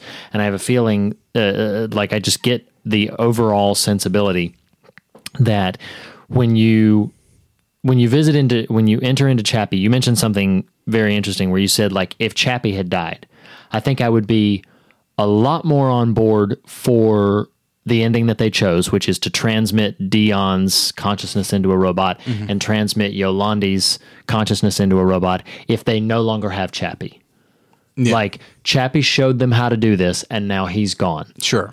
Then there's some emotional resonance to what's happening. Like, okay, well, that's the importance. But it's actually Chappie just doing all of this. Yeah. And so then it feels like you mentioned, if suddenly my consciousness were in like a robotic body, well, I wouldn't have nerves, I wouldn't have feelings. I don't know, as sitting right here right now, I don't know how to separate myself from that. I touch the table, I feel its weight on my hand. People who go through different diseases where they lose the functionality of limbs or the feeling of limbs, it's like they can still all of these, I've heard it that it's a pretty common thing for amputees to still feel the limb, like that phantom limb experience. And so there's no expression of that. There's no understanding of that, which I think is a really, I'm reluctant to use the word cheap, but it's the only one that's coming to mind. I think that's a very cheap sort of resolution to land at. Like, oh, we can just do this and we're fine. Yeah.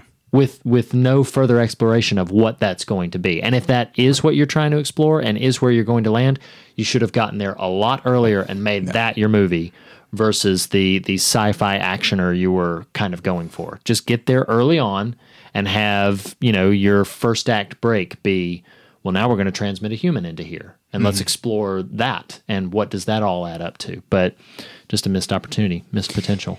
Yeah, it's... It feels like just not necessarily an afterthought, but it's almost as though either from at the writing level or maybe during filmmaking, it just felt like it was just slapped together at the end. It's like, well, we don't want anyone to, and maybe it's like, maybe we're making a movie that champions science, and if we do it right, we never have to die and stuff like that. Which sounds terrible to me. Yeah, but sorry. Eternal life does not sound terrible to me, as we'll discover in a moment. But life on this earth, come on. Well, that's the thing is that's part of what bothers me about City of Angels is that the idea that this experience here is the pinnacle of experiences. The idea that the life as we have it now. Yeah.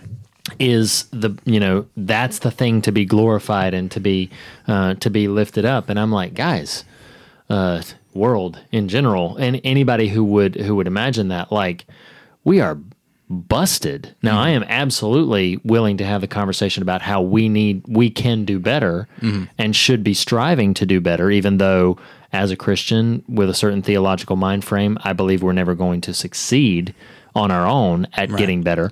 I do feel that there's importance in the striving of it, but I think there also needs to be an understanding. I almost have an immediate shutdown. Some people could call it my theological perspective. Maybe it's a philosophical thing or just the way that I'm wired. I have an immediate shutdown when I get the impression from any story like life and present reality as it is the pinnacle and the ultimate. You just need to realize that that's what it is. And then we're going to do whatever we can to preserve that capacity, whether that means evolving into new technology as they do with Chappie, or as with City of Angels, like, no, I'm just going to be a human so I can have this spoilers for City of Angels. So I can, have these few fleeting moments with this Earth woman, and then I'm going to dance in the waves of the ocean. I hate that movie so bad. And the film that it's based on, Wings of Desire, I'm actually not a huge fan of that myself. I know a lot of people really love it. It's a Wim Wenders film, and it has some really interesting stuff in it. But I really just don't love it that much. Yeah. But yeah, so we're talking about this idea of moving from one thing to another, and if not trying to experience the ethereal idea of eternal life, at least a more fuller idea of what life is, whether it be, going from a little wooden boy to a real boy, or changing your consciousness in such a way as it will always exist. We're talking about eternity, and we're talking about becoming more fully ourselves, which is very much it's a very much Christian idea, and I don't think the makers of Pinocchio and I don't think the makers of Chappie are trying to do that. But I found myself thinking of, as I often do, thinking of C.S. Lewis's The Great Divorce. Apparently, I've only read one book in the world, and it was not the Bible. It was C.S. Lewis's The Great Divorce. But in it, you have these people traveling from hell to visit heaven. And once they are there, they actually realize that they are fairly transparent. You can still see them a little bit, but you can see through them. Whereas the world around them is so vibrant and solid that like it hurts their feet to walk on the grass, because while it's just grass, to them who barely exist, it's the most solid thing in the world. And it's like walking barefoot on pavement. And that like, there's a moment when they realize like, oh, I could probably walk across this river because I don't even register to the water, but then they start to wonder like, oh my gosh, if it rains here, is the rain just going to like knife through me? Like it's an interesting idea, but that, they have the choice of if they're going to stay in heaven. And if they do, then actually they become more real. They're no longer transparent. They're no longer these ghosts. They're actual reality.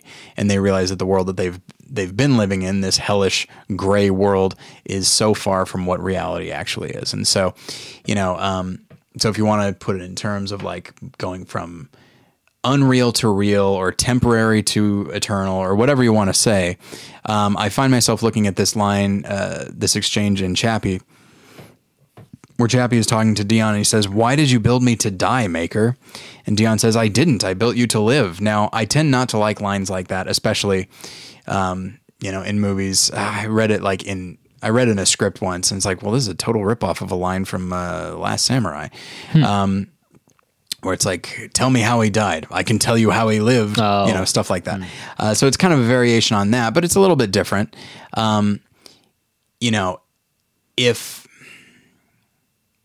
If this world is all there is, then essentially we are made to die. We are made to run down. If a film is about its ending, which obviously it isn't, but that is the note that you are going out on. And so the filmmaker clearly wants you to be thinking about this. So, as you go home. So if looking at it that way, if the story of our lives come to an end and we're just dead in the ground and our consciousness doesn't exist or anything like that, then it's just like, oh, all right, well, I guess that's a bummer. I mean, I guess we made some difference in this life, but we're still all, as Tom Waits would say, we're still all dirt in the ground.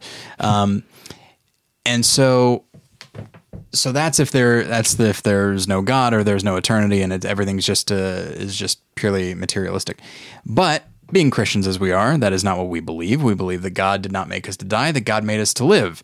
And if somebody's going to die, then it's going to be him. He'll do it so that we don't have to. So I have a number of verses here, all of them fairly long, and I apologize. So I'm going to just I'm just going to tear through these. The first one, John 3:16 through 18. You probably know the first part. For God so loved the world that he gave his one and only Son, that whoever believes in him shall not perish but have eternal life. For God did not send his Son into the world to condemn the world, but to save the world through him. Whoever believes in him is not condemned, but whoever is not condemned, but whoever does not believe stands condemned already, because they have not believed in the name of God's one and only Son.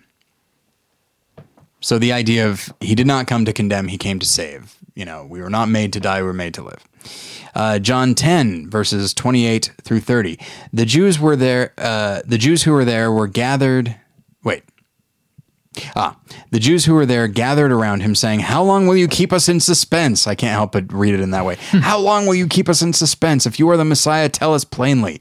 Jesus answered, "I did tell you, but you did not believe. The works I do in my Father's name testify about me, but you do not believe because you are not my sheep. My sheep listen to my voice. I know them and they follow me. I give them eternal life and they shall never perish. No one will snatch them out of my hand. My Father, who has given them to me, is greater than all. No one can snatch them out of my Father's hand. I and the Father are one." And then next is 1 John 2, verse 17. I think it might actually be a couple of verses, and I forgot to write it down. But 1 John 2:17. "Do not love the world or anything in the world. If anyone loves the world, love for the Father is not in them. For everything in the world, the lust of the flesh, the lust of the eyes, and the pride of life, comes not from the Father, but from the world. The world and its desires pass away, but whoever does the will of God lives forever." And by the way, as I'm looking at that verse and just talking about loving the world, I'm just picturing Pleasure Island. Oh, yeah. What you're going to have your fun now. Pay for it. Yeah. Exactly.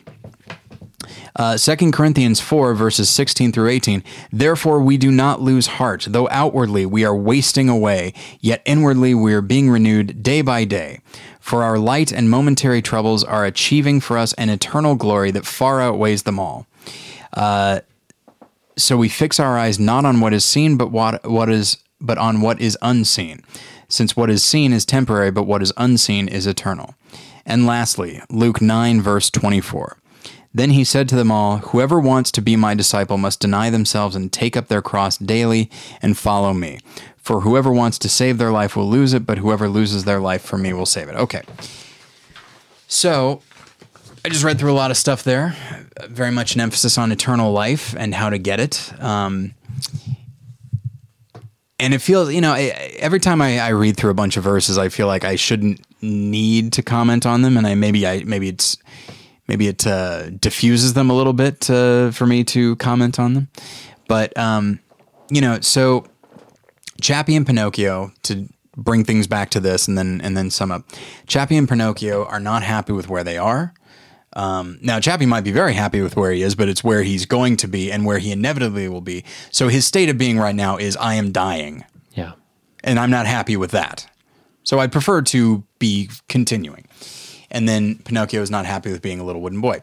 And so they want this thing. They want eternal life, and they're trying to figure out how to get it. And in both cases, regardless of how well Chappie, the story, pulls it off, they both recognize that there needs to be a certain selflessness, that there's sort of this idea, like when people say, live every day as your last, and then it's like you're actually living.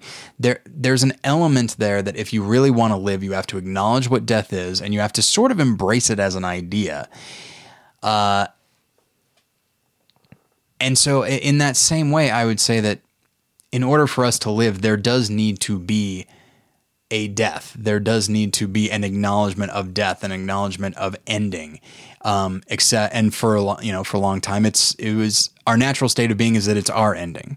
That our natural life will take us to the grave, but then beyond that, our eternal life will take us to something much worse. But that does not actually have to be the end. But it's not us that has to do that. We are not the ones that have to pay for that. It has already been paid for us. Mm-hmm. And that is how we will get that eternal life. God did not make us to die. He made us to live. And what's more is, let me look at here. Let's see. Be a good boy and always let your conscience be your guide. Like, that is a thing that we're supposed to do. But what happens when we don't? Well, don't worry. That's covered too. And it's just something that is perpetually fascinating. So many people that I've spoken to, and I myself fall into this as well. It's very easy to do so. So much of us simply look at this, as you said, as like a works-based thing. Just like, be a good person. You have to earn your salvation. Always do what's right. And if you don't, you got to make sure you hate yourself a lot. That like really, really hurt yourself. There needs to be a price paid by you. Otherwise, God says this grace thing is all well and good, but we've read the Old Testament. We know that he's an angry person from time to time. But that's not the case. Like, it is, I'm sorry to use these terms. I'm sorry to equate Jesus to the blue fairy, but it's Pinocchio's in a cage and he is being dragged off to a hellish life. And then he's just granted an escape. Yeah. That he did not earn and that he does not deserve. It's just pure grace. And so I want to make sure that is how it works, right? I seem to recall he's in a wagon. Yeah. He's being taken off, and then the blue fairy opens the cage or something like that. Yeah, well, because when the blue fairy shows up, he's been trapped by Stromboli. Mm-hmm. Jiminy Cricket can't get him out of the cage. He and Pinocchio have just resigned themselves to, well, now they're just going to be stuck. They're going to try to find a way to make this Stromboli thing work. Yeah. And try to be happy. And then the blue fairy shows up. That's where he has the iconic, he lies to her about how he gets into the cage, and that's where the nose grows. Yeah. So she fixes that, opens the cage, and he gets to exit, and that's how he escapes from Stromboli. So it's interesting that the blue fairy does kind of show up, and more than I hear what you're saying, that it's like we're reluctant to compare it to Jesus, and I think that's right to be reluctant. But it very much is sort of a representation of grace. Yeah. Initially comes as kind of a grace for Geppetto, because she's there to grant Geppetto's wish. Sure. Like for Pinocchio to be a real boy begins as Geppetto's wish, and then becomes Pinocchio's once she sort of commissions him to, this is what you have to do to become a real boy, and then he adopts that onto himself. But it started as Geppetto's wish, and then each point along the way where Pinocchio kind of reaches a dead end, the blue fairy arrives to sort of get him out of that situation. But it's interesting that Stephen King says something, and I think I might have quoted it on the show before, but I resonate with this significantly in terms of this whole grace versus works conversation. He says, God has a peculiar habit of showing up at the bottom of the ninth. And I really love that idea because I found it to be rather true, that there's this funny thing about you will be going and just continue to dig yourself into situation after situation after situation. Like, man, I don't have a way out of this. And it's about many times at that point where it's like, man, I have no way out of this, that something, and I, believing what I believe, would call that something God. And oftentimes Christ will just burst in and say, okay, now grace says, try again. You can try again tomorrow, try to make better decisions, and again, sometimes there's some fallout. Sometimes you still have to, it's not always just break open the cage and hop out of Stromboli's wagon. There's definitely some consequences to live through, but in the spiritual sense of things and in the eternal sense of things, okay, try again. You haven't lost every opportunity. And if I might continue to make the comparison that I'm reluctant to do, imagine the blue fairy does not merely let Pinocchio out, but she gets in the cage and goes off to this life with Stromboli. Yeah. You know, how horrifying. Like, if you're Pinocchio, you're like, why are you doing this? This is not at all what I signed up for. You didn't deserve this at all. Like, imagine, suddenly it's like, oh, I'm much more interested in the blue fairy now. Yeah. It's less a Deus Ex Machina, and now it's like the blue fairy is like a genuine full-on character. Right. And someone that at that point, if the blue fairy does that so that Pinocchio does not have to live this hellish life with Stromboli, I feel like at that point he's like, okay, I think I'm going to do, I owe it to her to try to live the best life I can. And in that sense, I don't mean to imply that everything is about like pure, perfect obedience, because it's not possible. Right. But, that's the thing is, Jesus did not merely free us from our bondage, but he took what was what we earned. He became the donkey. He got in the cage. He did all of this stuff that we deserve. We had our fun. Now he's paying for it, to quote Pinocchio. And so, to quote the Coachman. And so, and when I talk about that aspect of it, I feel like I'm saying something negative, but it's not negative, because the nature of Jesus is he won't stay there. Jesus becomes the donkey, and then he becomes a man again. He will not be defeated by these things the way we would be, Right. And it is in his victory that we share, that we find our victory. And so we are transformed into a realer version of ourselves at the end of our lives, and even in the process of living the way we do now. And so, I never quite know how to wrap up these types of conversations aside from just, hey, become a Christian. It seems a little easy. Yeah. But I guess if you are a Christian, I'm probably telling you things that you already know. But it never hurts to be reminded that, like, God made us to live in every sense of the word, and that's to like live to let the Holy Spirit be our guide instead of necessarily our conscience. They often go together, but to like live for him right now, because his is really the only life that we will find that matters, that will go on when we end, and we will be a part of that. Yeah. And so hopefully that's a nice reminder. And then if you are a non-Christian listening to this, as always, I'm surprised you've listened this far. But think about the things that we talked about. You're welcome to email me, Tyler@morethanonelesson.com. And if you have any thoughts or questions for Reed, I'm happy to forward them on to him as well. I have not yet made a More Than One Lesson email address for him, even after well over a year. And so I apologize about that. But yeah, so I think we will go ahead and leave it there. We talked about some very big topics, and I feel like we might have done so in a way that is not, not fully focused, you know. But hey, I'm not making a movie here. We're talking about Chappie after all. Yeah, exactly. Oh, Chappie's rubbing off on us. But yeah, so thank you everybody for listening. I genuinely do hope that this was encouraging in some way. Yeah, don't watch Chappie. It's not very good. Seek out Pinocchio. Go watch Pinocchio. Absolutely. If you haven't, if you think like, oh, I saw that when I was a kid, rewatch it. Pinocchio is a movie that can be rewatched many, many times. It's more than 75 years old, and it is still arguably the greatest animated film ever made. I mean, it's incredible.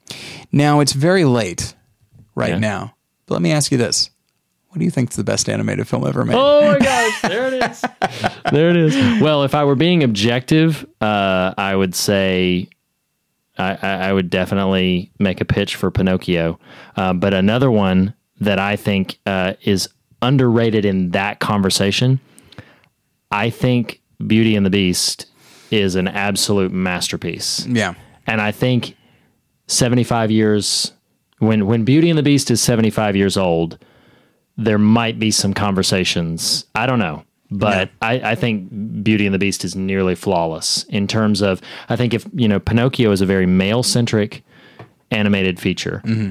Beauty and the Beast has more of a female-centric sort of storyline.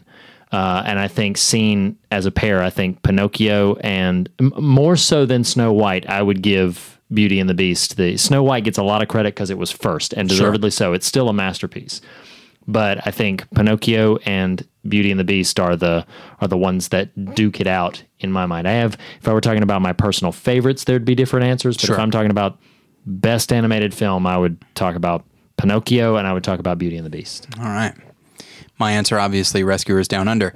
All right. Okay. So, because I like crocodiles. Anyway, you can go to morethanonelesson.com and you're welcome to comment on this or other episodes. Please do read Josh's review of The Lobster and Reed's review of Flipped. You can like us on Facebook. You can follow me on Twitter at More Lessons. Reed, are you on Twitter? I am at Reed Lackey. At Reed Lackey. Makes sense. All right. Thank you, everybody, for listening. Reed, thanks for being here. Thank you. We'll get you next time. Bye.